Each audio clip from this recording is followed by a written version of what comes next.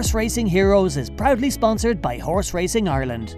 For more great racing stories, sign up to our weekly newsletter on hri.ie. Horse Racing Ireland, for every racing moment.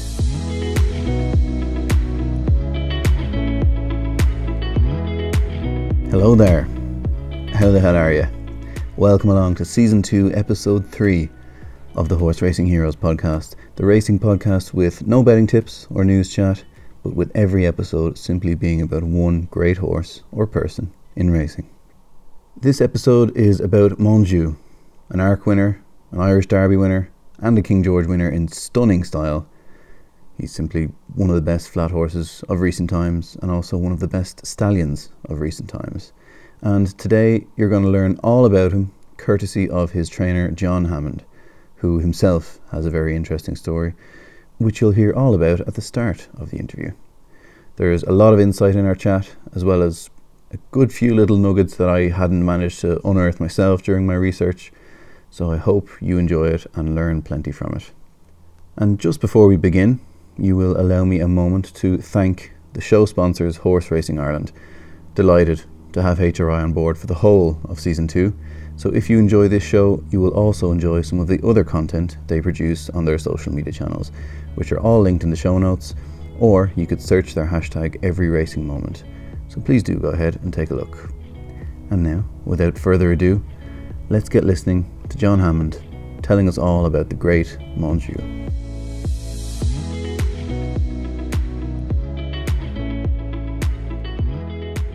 So John, just for the benefit of some younger listeners who may not know your story, could you tell us how you, born in Kent in England, ended up training racehorses in Chantilly in France?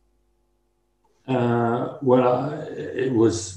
passed by Ireland is the main part of the story, because my parents split up when I was quite young and my dad lived in Ireland for a long time. So I was at boarding school in England, but I spent a lot of my holidays in Ireland, a lot of my adolescence in Ireland, and then my gap year as well in Ireland, and I went to university in Dublin for a couple of years after that. So between the ages of about 8 and 21, I spent a lot of time in Ireland, and riding ponies when I was young and going hunting and a little bit of show jumping. And then I started riding out for a trainer when I was probably 14 or 15 for Jim Draper, and I rode out there in my holidays for quite a while, good few years. Maybe I started when I was 15, 16 or something probably. So, in the years when he had a good bunch of horses going to Cheltenham every year and things like that. So it was a lot of fun. Yeah, I can imagine. And I have here that you worked at Lester Piggott's wife's brokerage firm, which ended up in you getting an internship with Andre Fab. Is that right? Absolutely. Yeah, I used to do the sales, particularly the December sales with Susan Piggott as a gopher. And then I got to know Lester. And after I spent some time with a trainer in Newmarket, I went to America for a year and in California. And then I came back and I was at a bit of a loose end, and I ran into Lester and he said, "What are you doing?" And I said, "Well, I'm not quite sure at the moment." So he said, "Why don't you go and work for this Fab fellow in France? He's training a few winners." And he was actually riding for Andre quite a bit that year. He used to come over here quite a lot. So he very kindly rang up Andre and got me a job with him. That's fantastic. And I believe you didn't speak much French, if any, when you arrived there, and it was a bit of a struggle initially. Yeah, no, it wasn't good. And took me longer than it should have done. I've been here probably been here about 8 months or something, and I was at a friend's house for dinner, and there was a lady she's actually half French, half American, and she's ended up being the godfather of one of our kids. She's great. She's a writer. And obviously she spoke fluent English, and she overheard me speaking French, and she told me my French was appalling for somebody who'd been in France for that length of time, and I should do something about it. So I went to evening classes, and it improved a bit, gradually, bit by bit. It's kind of got there, but my kids, I still struggle with genders, and my kids still correct me when I say la instead of le, or un instead of un. So anyway, there we go. So fortunately, people over the years have been pretty forgiving. That's good to hear. Well, thankfully, your own training operation enjoyed quite a bit of success. You had Suave Dancer to win an arc for you. So, and then along comes Montjeu. He's born the 4th of April, 1996. So could you tell us a little bit about his breeding and how he ended up in your yard? He was bred by a man called Sir James Goldsmith. Yeah.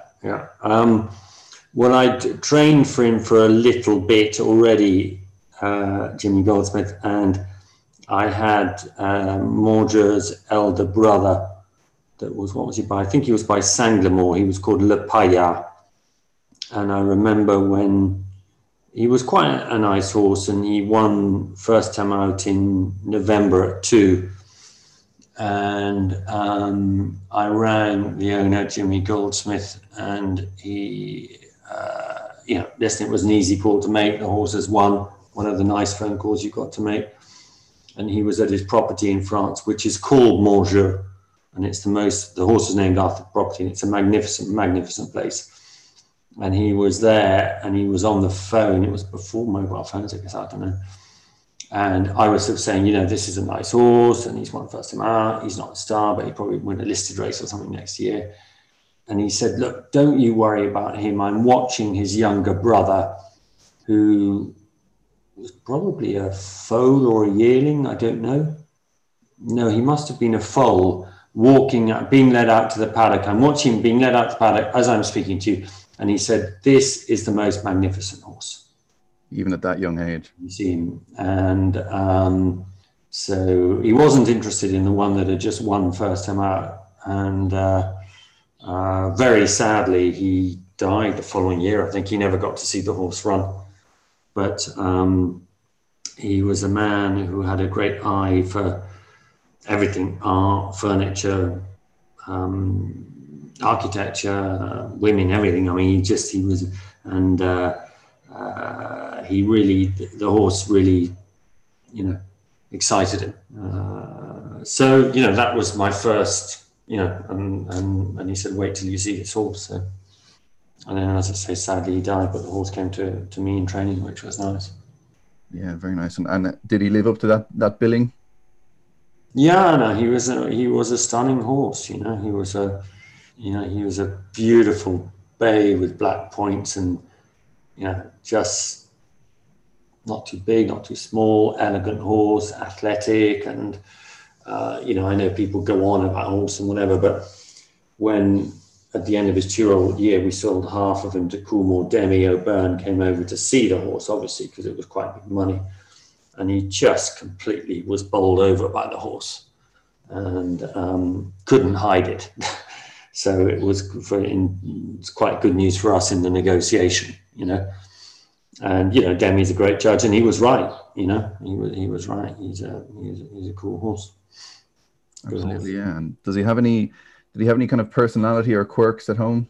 Well, he was always, the dam was by Topville, and it wasn't, they weren't all easy. There were quirks and kinks in the family, and he, as everybody knows, he sort of had his moments.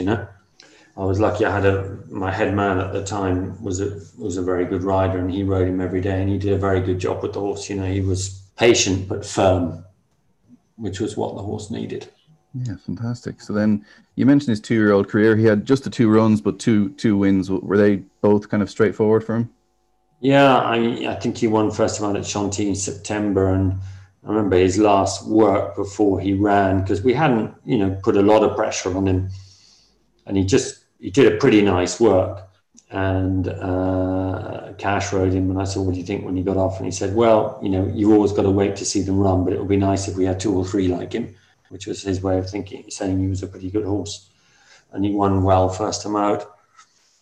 And then he ran in a listed race on very heavy ground, and he won that quite well. So, and then we, there was a possibility of running him in the Criterium de Saint-Cloud, the Group 1 race at Saint-Cloud, over 1.25 miles.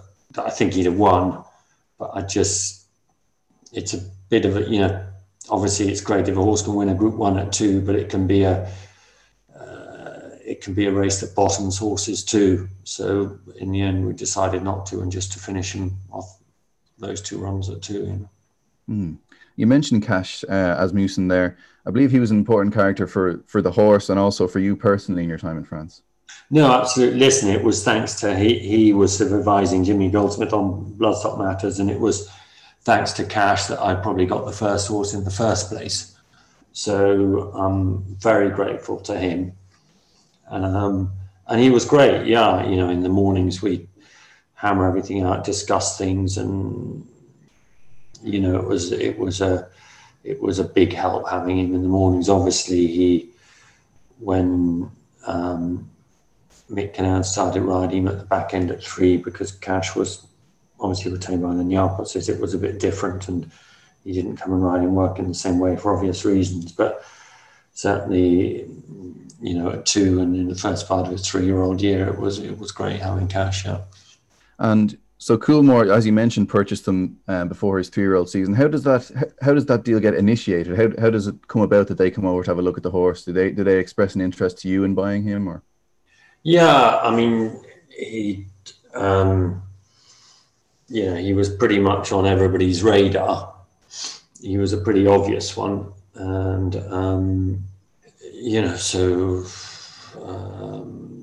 I'd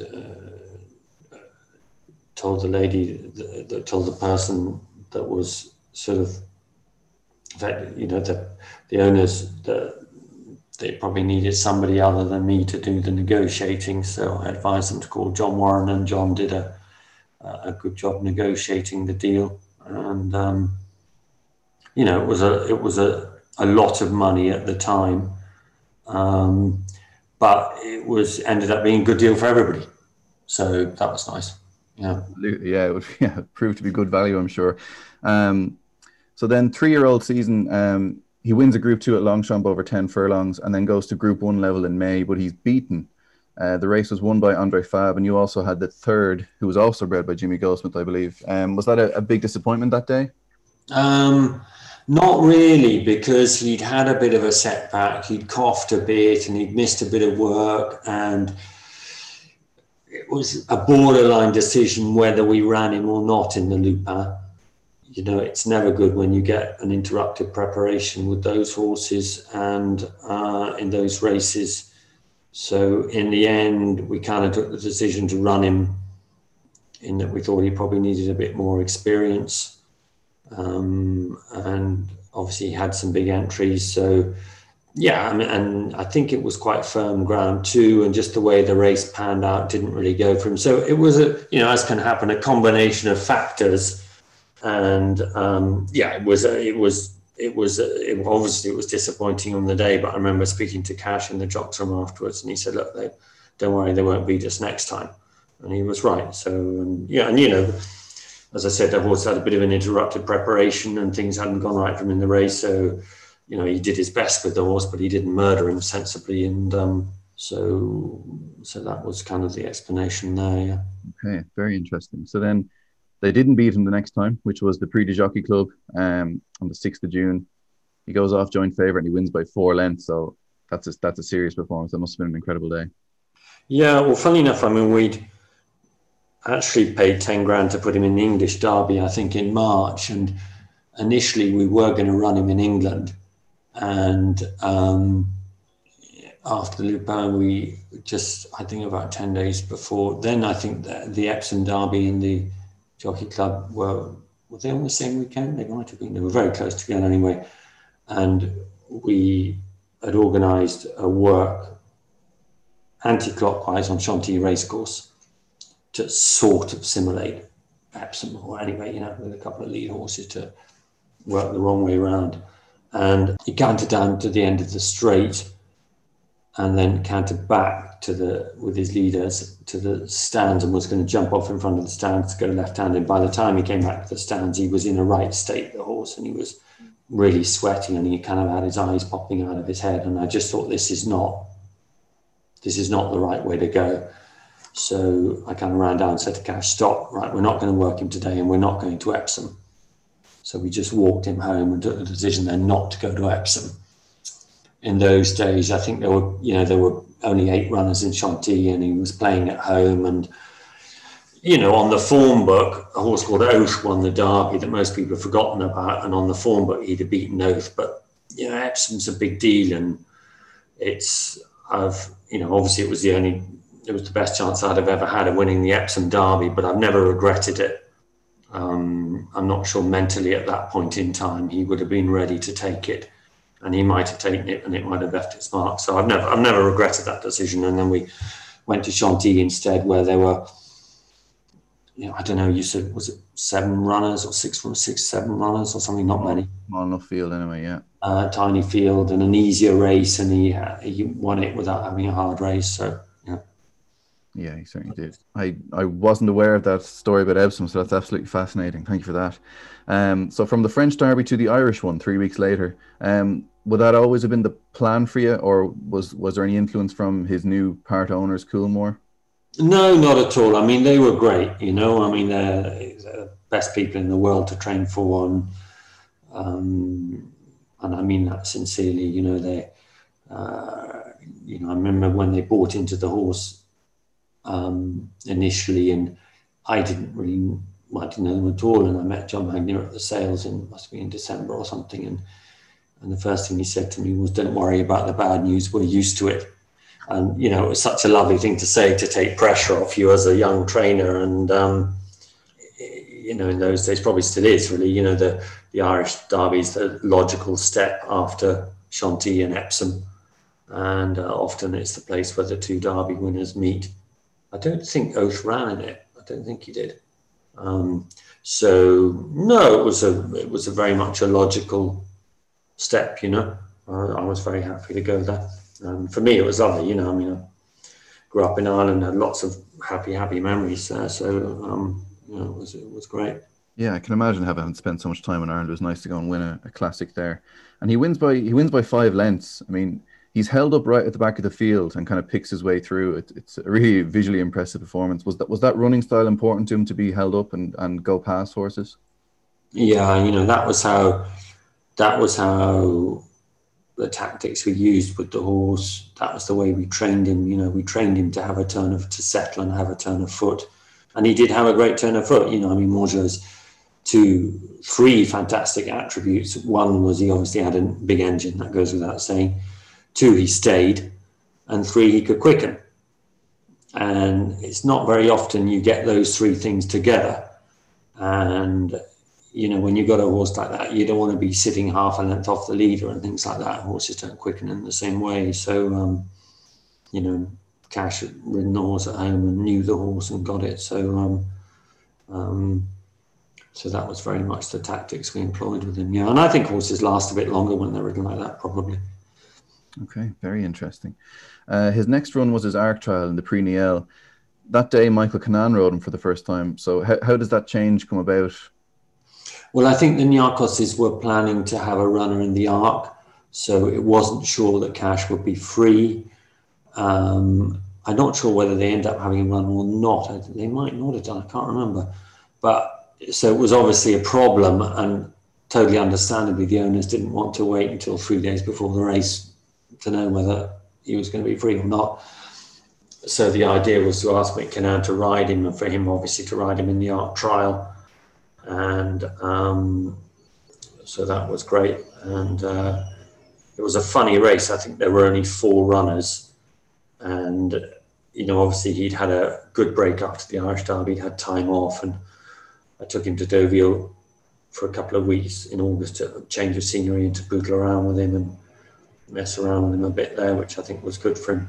And so it was very much a prep race, and with only 4 runners. So I said to Mick Cannan, look, just stick him at the back. Obviously we're in a bit of trouble if they go no pace, but obviously we want to win, but it's not the be all and end all. This is his prep race for the Arc, so let's ride him to finish going forwards. And the horse of Peter Chapelheim's went in front, hacked in front on an easy lead, and turned into the straight with his ears pricked and absolutely took off. So I didn't think Montjeu would get to him, but he really buckled down. And I can't remember, somebody sent me the time, the last 400 meters was the fastest he ever ran. I mean, he really came home, because he had to make up a couple of lengths on a horse that was flying, that had been on an easy lead. It was a good horse. And he got up and he won by a neck, and he gave him a beautiful ride. I don't think he ever picked up his stick, but that was evidence of the horse's innate speed as well. So when you look at the basic result. I can't remember what he won by a neck or something. It might not look that good, but the way the race ran, it was a good performance, and it was a good prep race too. So that's fantastic. Yeah, because I didn't know that about that was his fastest finishing speed that day. Like you said, he wins by such a short margin at a short price. So that's. I can't remember what the fractions were, but I think they came home in under 22 seconds. Well, at the end of like that. I mean, they absolutely flew home, you know. So it was a good effort to get up, you know. Absolutely, yeah. And just on Cash, did he take that news? Was he okay with that? Well, you know, I mean, obviously he wasn't exactly thrilled about it. You know, that was obvious, and understandably, because he'd been part of the horse's career from the word go. But, you know, listen, that was the way it was. He had a retainer within the Arcos family, and they were probably going to have a runner in the Arc, and you know, that's just the way it is, you know. Mm. So on to the Arc then. Montjeu's joint favourite. You'd won the race before with Suave Dancer, but this fella being favourite, does that bring a new kind of level of pressure and expectation on you?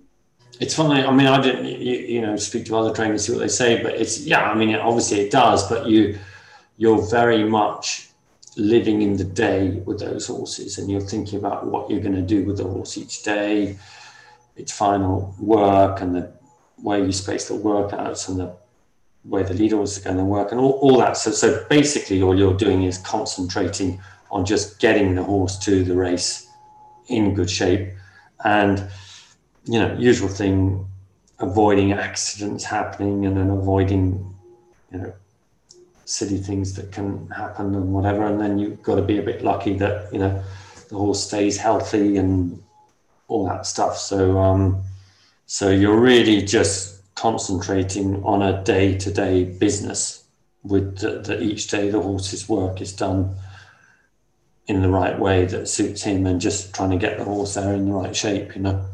Yeah, one day at a time. And he gets up by half a length to beat the Japanese horse El Condor Pasa. He was right on the rail. I'm guessing early in the straight, it was maybe a difficult enough watch for you at that point. Well, it's a funny thing, because his last big work was 10 days before the race. It was the way we used to do it.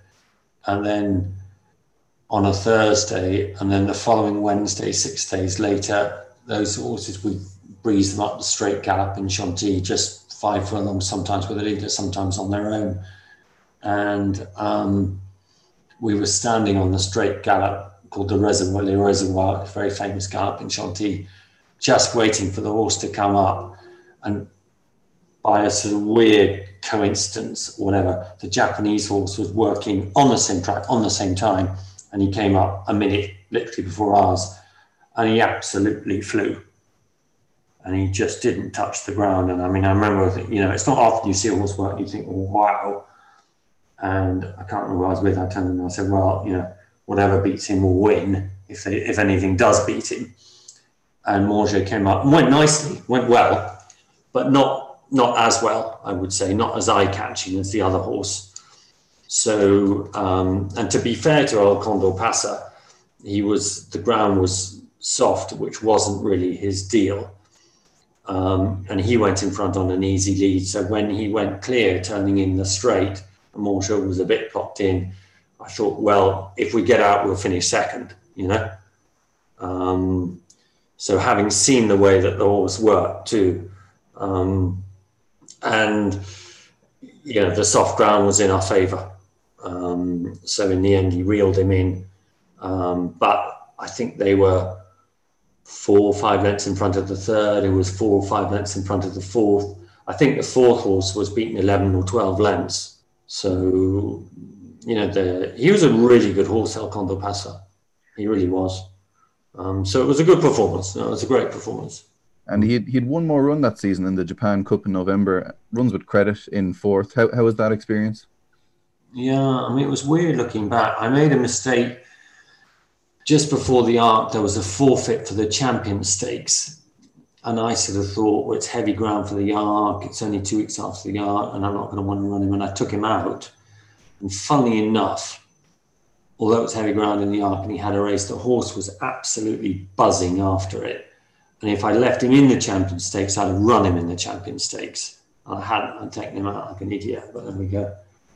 And then the horse was just in really good shape, and we were already thinking about his 4-year-old year, and we were thinking this is a horse that obviously we were going to try and win the King George with him and maybe a second arc. So already we had it in our minds that we weren't going to have an early start to his 4-year-old year. We were going to have a late start. And I was thinking then about starting him off in the race in Ireland, whenever it is, late May.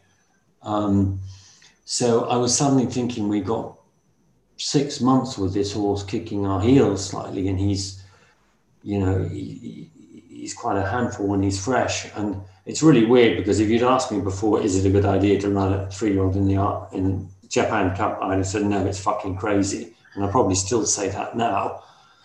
But I sort of thought, well, you know, the whole trip to Japan and whatever. The thing about when you run horses abroad is it really matures them. It really brings them on, in my experience. And it makes them a better horse. It makes them a tougher horse. It makes them a more experienced horse. So I thought, well, you know, it'll be really something for the horse to get his teeth into, you know, and then we're going to have a long break anyway after that. So I had this idea of taking him to Japan, which was a bit fucking stupid, but there we go. And at that time, Japan Cup's a tricky race, because you go to a quarantine center in Tokyo where you stay for 5 or 6 days, and then you've got to move to the track about 5 or 6 days before the race. So it's quite difficult to get your work pattern right. And that's why I think it's a difficult race to prepare for. And also at that time, flights weren't allowed to fly over Russian airspace. I can't remember why. So the flight had to go from Europe via Alaska to Tokyo. And the plane put down in Alaska to refuel, then went to Tokyo. So it was a hell of a long journey. And then you've got a really crappy van ride from Tokyo airport to the quarantine station. Often takes place in rush hour, and it takes 2.5 hours to go 20 miles, something ridiculous. And it's just a bad journey. So it's a really, really, really long journey. It was. And again, I sort of made a mistake, because he arrived there at about 6 p.m, I think, Japanese time. And I said to my head man who was with him the following morning, just ride him out for a walk and a little jog. And actually the horse, I probably should have even left him in his box or just had him let out the following day. And he went out for a jog and he got slightly set fast. He was probably very tired after the journey. So then we were always up against it, whether to run him or not. So he ended up having a rubbish preparation.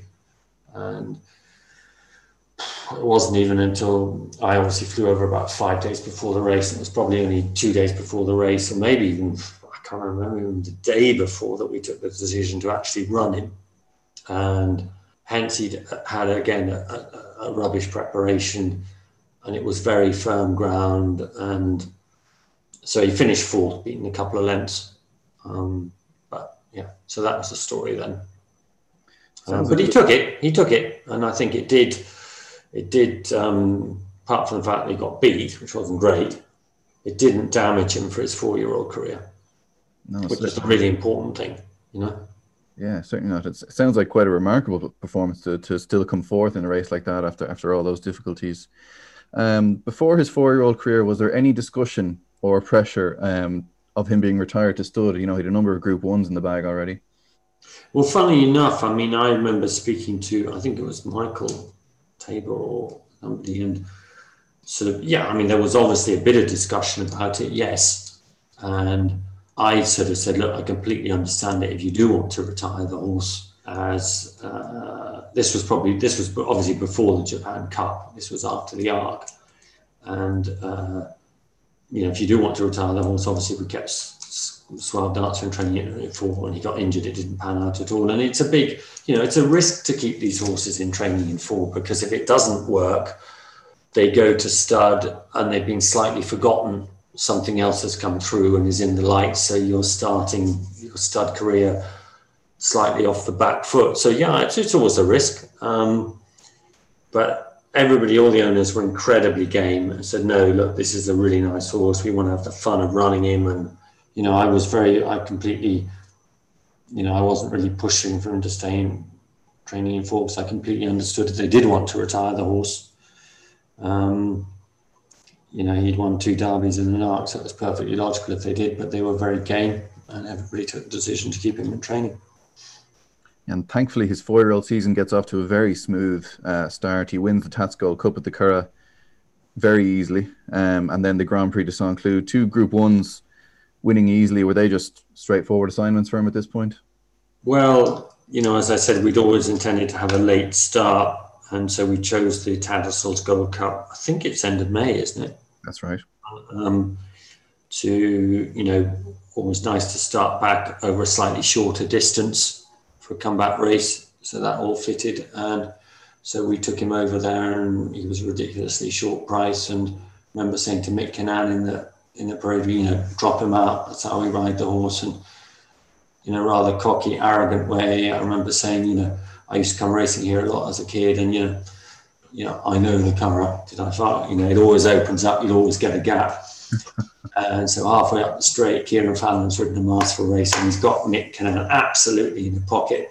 And Mick said afterward, I was sweating in the stands, and he said it did go through my head. He said, I wanted to bloody kill you at that moment in time for the orders you'd given me. So, and I completely understood, his feeling. And then a little gap just opened up in front of him and he slid through it like that and he won on a tight rein. So in the end, it was a perfect first race because he had a race without having a race. And Mick did a lovely job and didn't panic when he was blocked in. And so actually visually, it's a very exciting race to watch. It's great. I got the impression that if he wasn't so good, he wouldn't have been able to take that small little gap when it eventually came. Mick was just traveling so well. A sniff of a gap came and he just... all the jockeys will tell you that, when you're traveling well and you've got a lot of juice, you can go for those gaps. And often people will say after a race why didn't the jockey go through the gap when it was there? And as Lester said to me once, he said to an owner once, I think we were in Switzerland or something, and for the Swiss Derby, and this instant happened when the gap opened. And the guy said, why didn't you go through the gap? And he said, well, the problem was the gap was traveling faster than I was. Which kind of sums it up. Oh, that's fantastic. I haven't heard that one before. That's great. That kind of explains it. So, and in this instance, obviously, the moment it opened up, through he went. And the Grand Prix de Saint-Cloud then reasonably straightforward for him? Yeah, it was, but it was really firm ground. And, it wasn't a big secret that the horse liked a bit of cut in the ground, and it was a very, very hot summer. So, he won it well. And obviously we had this program in mind. I think it was a month after the race in Ireland, and it was a month before the King George, and it was a week race. So he won it well, but Cash rode him, I think. Yeah, he did. But he said he was feeding the ground a bit. He said it was just as well. I didn't really have to let him down. So, but the timing of the race was good, So. And then it was on to the King George, which you've mentioned as a midsummer target. For me, this is probably the most startling performance to go to a race like that, a good Group 1 field in the King George at Ascot, and he just kind of takes the piss out of them, basically. It's remarkable performance, I think. Yeah, no, it was great. I mean, our sweatiest moment was before the race because he'd, as a 4-year-old, he'd always had a bit of attitude, but as a 4-year-old, he developed a little bit more attitude than he had before. And for instance, at the Curragh, when he ran in the Irish, in the Tattersalls Gold Cup, he refused to go into the paddock, just wouldn't go. So we had to walk him out onto the racetrack, down the racetrack and back in the gate where they actually came out of. And he was fine. That was okay. So, but Saint-Cloud, I think he was okay. I can't remember. And then in Ascot, it was the old Ascot before the new stand was built. And the saddling area was up the end of the race course. And he just wouldn't go into the paddock. just wouldn't go in. So we were kind of sweating a bit and, tried the usual kind of methods of encouragement, whatever, a leader or, various, trying to chase him in with a broom and God knows what, that whole thing. And so I was kind of, I think there were very few runners and everybody was, I think he was 2-1 on, everybody was waiting to see him in the paddock and we couldn't get him in. So it was just starting to get a bit sweaty and my head man, Didier Follop, who rode the horse every day at home and usually never went racing because he was their man at home, but this occasion he did go over with the horse and he was leading him up and he had his suit on and his new shoes and he was immaculate. So I kind of gave him the nod and I said, right, Didier, next time round. And when he went round next time, I gave him a leg up and he rode him in his suit and tie and his smart shoes, no helmet on or anything like that. And the moment he got on him, he just walked in like that, And it's my biggest regret about his career that nobody took the photo. Oh, God. All the photographers, but everybody was in, obviously the moment he got in the paddock, he got off him, but everybody was already in the paddock. And for all the win photos of going past the post and patting his neck afterwards, I would have loved that one. It would have been the best one. And sadly, the photo, I don't think anybody took it. So he was Didier in his suit and tie and no helmet and his polished shoes, rode him into the paddock. And again, it was very firm ground. And I remember saying to Mick Kinana, I said, I know this sounds a ridiculous thing to say. And usually any time I say it to a jockey, it all goes pear-shaped. If you can win easily without giving him a hard race to do, usually it means to get beat.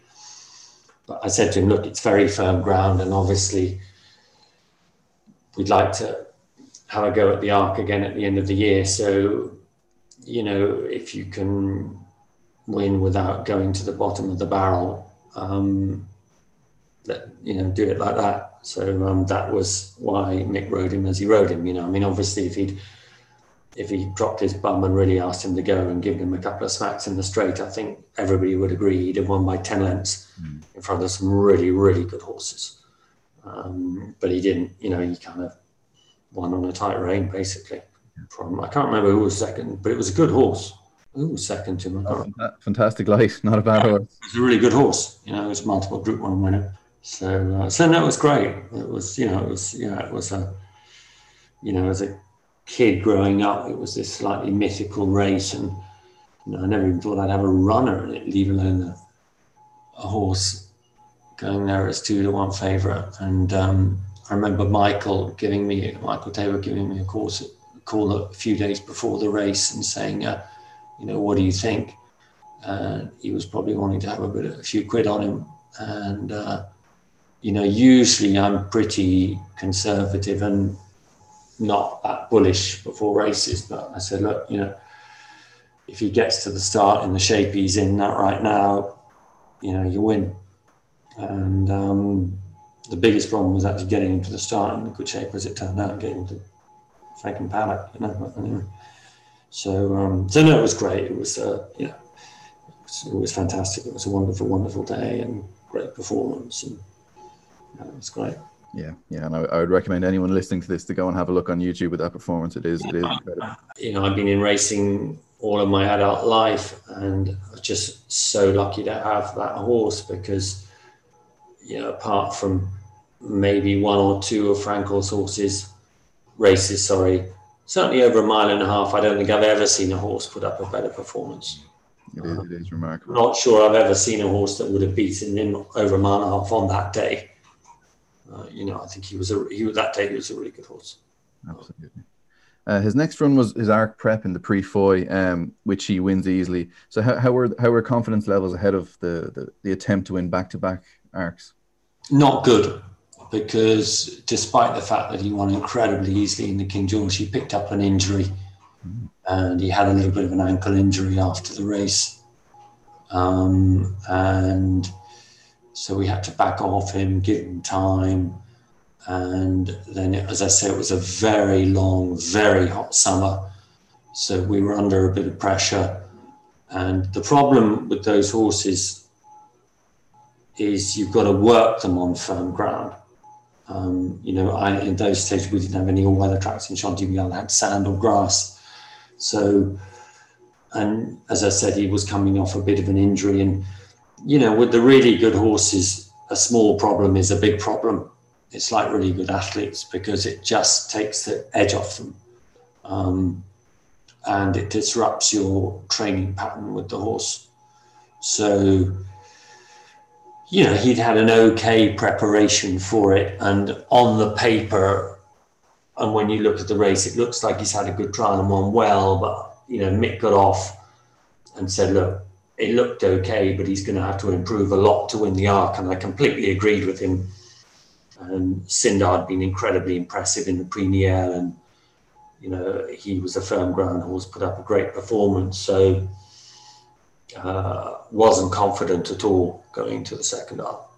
And we had to work him again on firm ground prior to the race. So, we weren't confident at all. And knowing that, I suppose, he still finished fourth in the Arc, 7 lengths behind Sindar. It's not a bad performance, all things considered, then. No, it wasn't. But, we had to sort of go for it. The horse, it wasn't a case of, we've got to retire this horse now. But again, and I think, various other trainers will tell you this, when you're running them in a Group 1 and you have a messy preparation, it's just not the same, but he came out of the race pretty well. Yeah, and then you got your chance to run him in the English Champion Stakes. It was at Newmarket then. Yeah, my initial reaction after the Arc was that's it. But he came out of the race actually very well. He probably, because we hadn't been able to work him as we wanted to work him, he probably needed it a little bit. And then there was, as I said, we'd had a long, hot, dry summer, and the Arc was on red hot ground, and then the weather broke and the rain came. So it looked like the Champion Stakes was going to be run on softish ground. So the horse was in pretty good shape. So I said to the owners, listen, we could have a swing at it. So we went to Newmarket, and 2 days before the race, the ground was softish, and then there were just 2 drying days, and it just dried up a bit. So it wasn't that soft. So he ran a race, wasn't at his best. But it was a decent performance. He got beaten a neck. Wasn't Montjeu at his best. But as I said, the owners were, all the owners were game people, and they were happy to have a go. So it wasn't a bad performance. No, certainly not. And then they were game enough, as you say, to give him his final run in the Breeders' Cup Turf at Churchill Downs. I'm guessing this was actually the first time he was outside the top 4 in a race. He was 7th. I'm guessing the firm ground put pay to his chances maybe out there.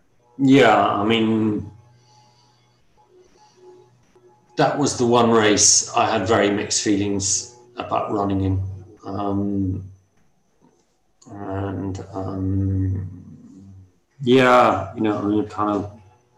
That was the one race I had very mixed feelings about. But, the owners have been great throughout his career. And funny enough, before he ran in the Arc trial, there was a big discussion as to whether we should run in the Irish Champion Stakes, because obviously stallion-wise it's a great race, and I'd won it previously with 12 darts that it panned out for him, but I just didn't really feel it was the right race at that point in time for him. So I was quite keen for him to run rather in France than Prix Niel, and the owners were great. They said, fine, it was a late decision. I think he ended up actually being declared in Leopardstown, funny enough. And the racing authorities weren't thrilled in Ireland because we ended up running in France instead. But they were great, the owners. They said, fine, okay. And I think that was probably a good decision. So, the joint decision was taken, well, let's have one swing at the Breeders' Cup. And again, the preparation wasn't great, and the journey there wasn't great. And it was borderline decision at the end. Even when we was over there before the race, it was a bit of a borderline decision. Do we run him or not? And in the end, decision was taken to run him.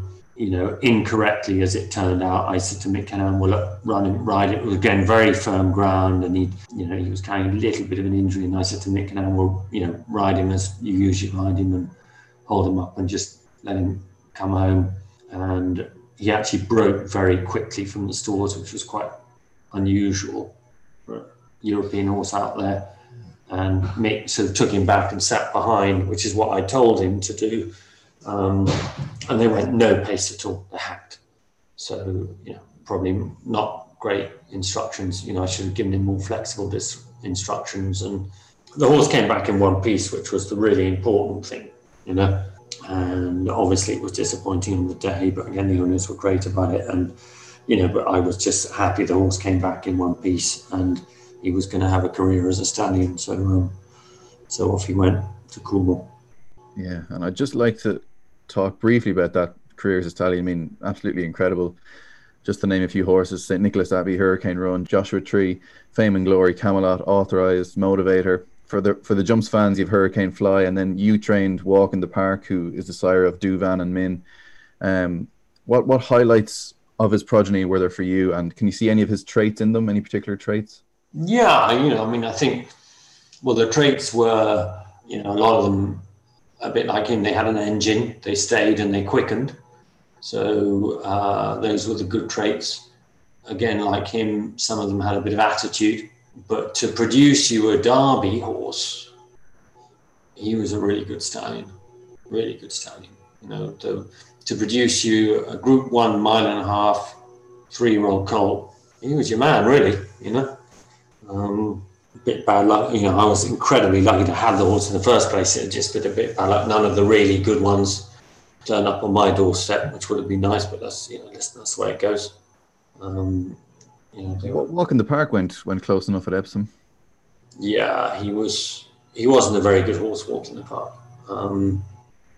He had no acceleration. And he was okay. But funny enough, I'd seen Motivator as a yearling in Newmarket and really liked him. And I would have loved to have trained him. And so when we went to Epsom, I never thought he'd be Motivator. But he did stay Walk in the Park. And, he had a good race on the day, ran well to finish second. But it fried his brain. He was never the same horse again. Okay, my final question for you, John. Montjeu passed away as a 16-year-old. Do you know what happened or what he eventually succumbed to? To be honest with you, I can't remember. Mm-hmm. I think he got some sort of, was it complications with colic, or he got some sort of stomach infection? I really can't remember. You'd have to ask Coolmore. No problem at all. But it was a shame, that was, it was everything about the horse's story. It was great. And he was a great stallion. But, as we've seen with some of the other really good stallions, the Galileos and the Pivotals and horses like that, being greedy, he died at 16. It would have been great if he'd had another 3 years, that's for sure. Because he never quite covered the same numbers that Galileo covered. He wasn't a horse with amazing libido. Consequently, his number of mares weren't ever the same. So when you take that into account, he was a really good stallion, and another 3 years would have been good. But it was a great story. It was a wonderful story, and I was incredibly fortunate to be part of it. Yeah. Absolutely. And John, I think that's a nice note to end on. Thank you so much. I've enjoyed that so much. I've learned loads there. I know the listeners will as well. So I really appreciate you giving me so much of your time, and thank you so much. Well, listen, good on you for doing these podcasts. It's great. I think that, there's heaps of racing fans out there who follow these good horses and love it. And, it's great for our sport. Yeah, always nice to take a trip down memory lane as well, I think, for racing fans. Well, John, thanks so much. Not at all. Pleasure.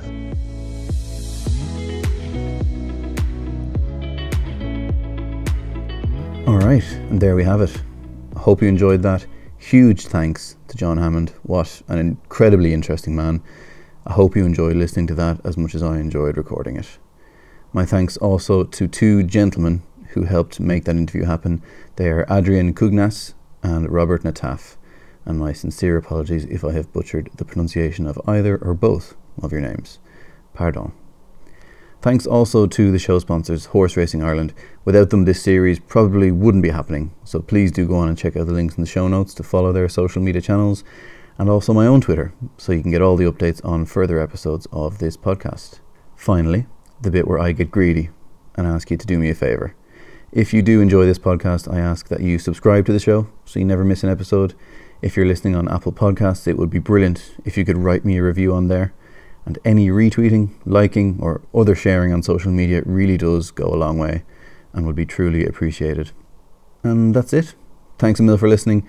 The next episode will be released on the 4th of August and is about the former champion chaser, Finian's Rainbow, in which I speak to Conor Murphy, who looked after the horse at home and in retirement, and also Barry Geraghty. I'm sure you've heard of that guy. Don't miss it. Thank you very much for listening, and we'll speak to you soon. Cheers.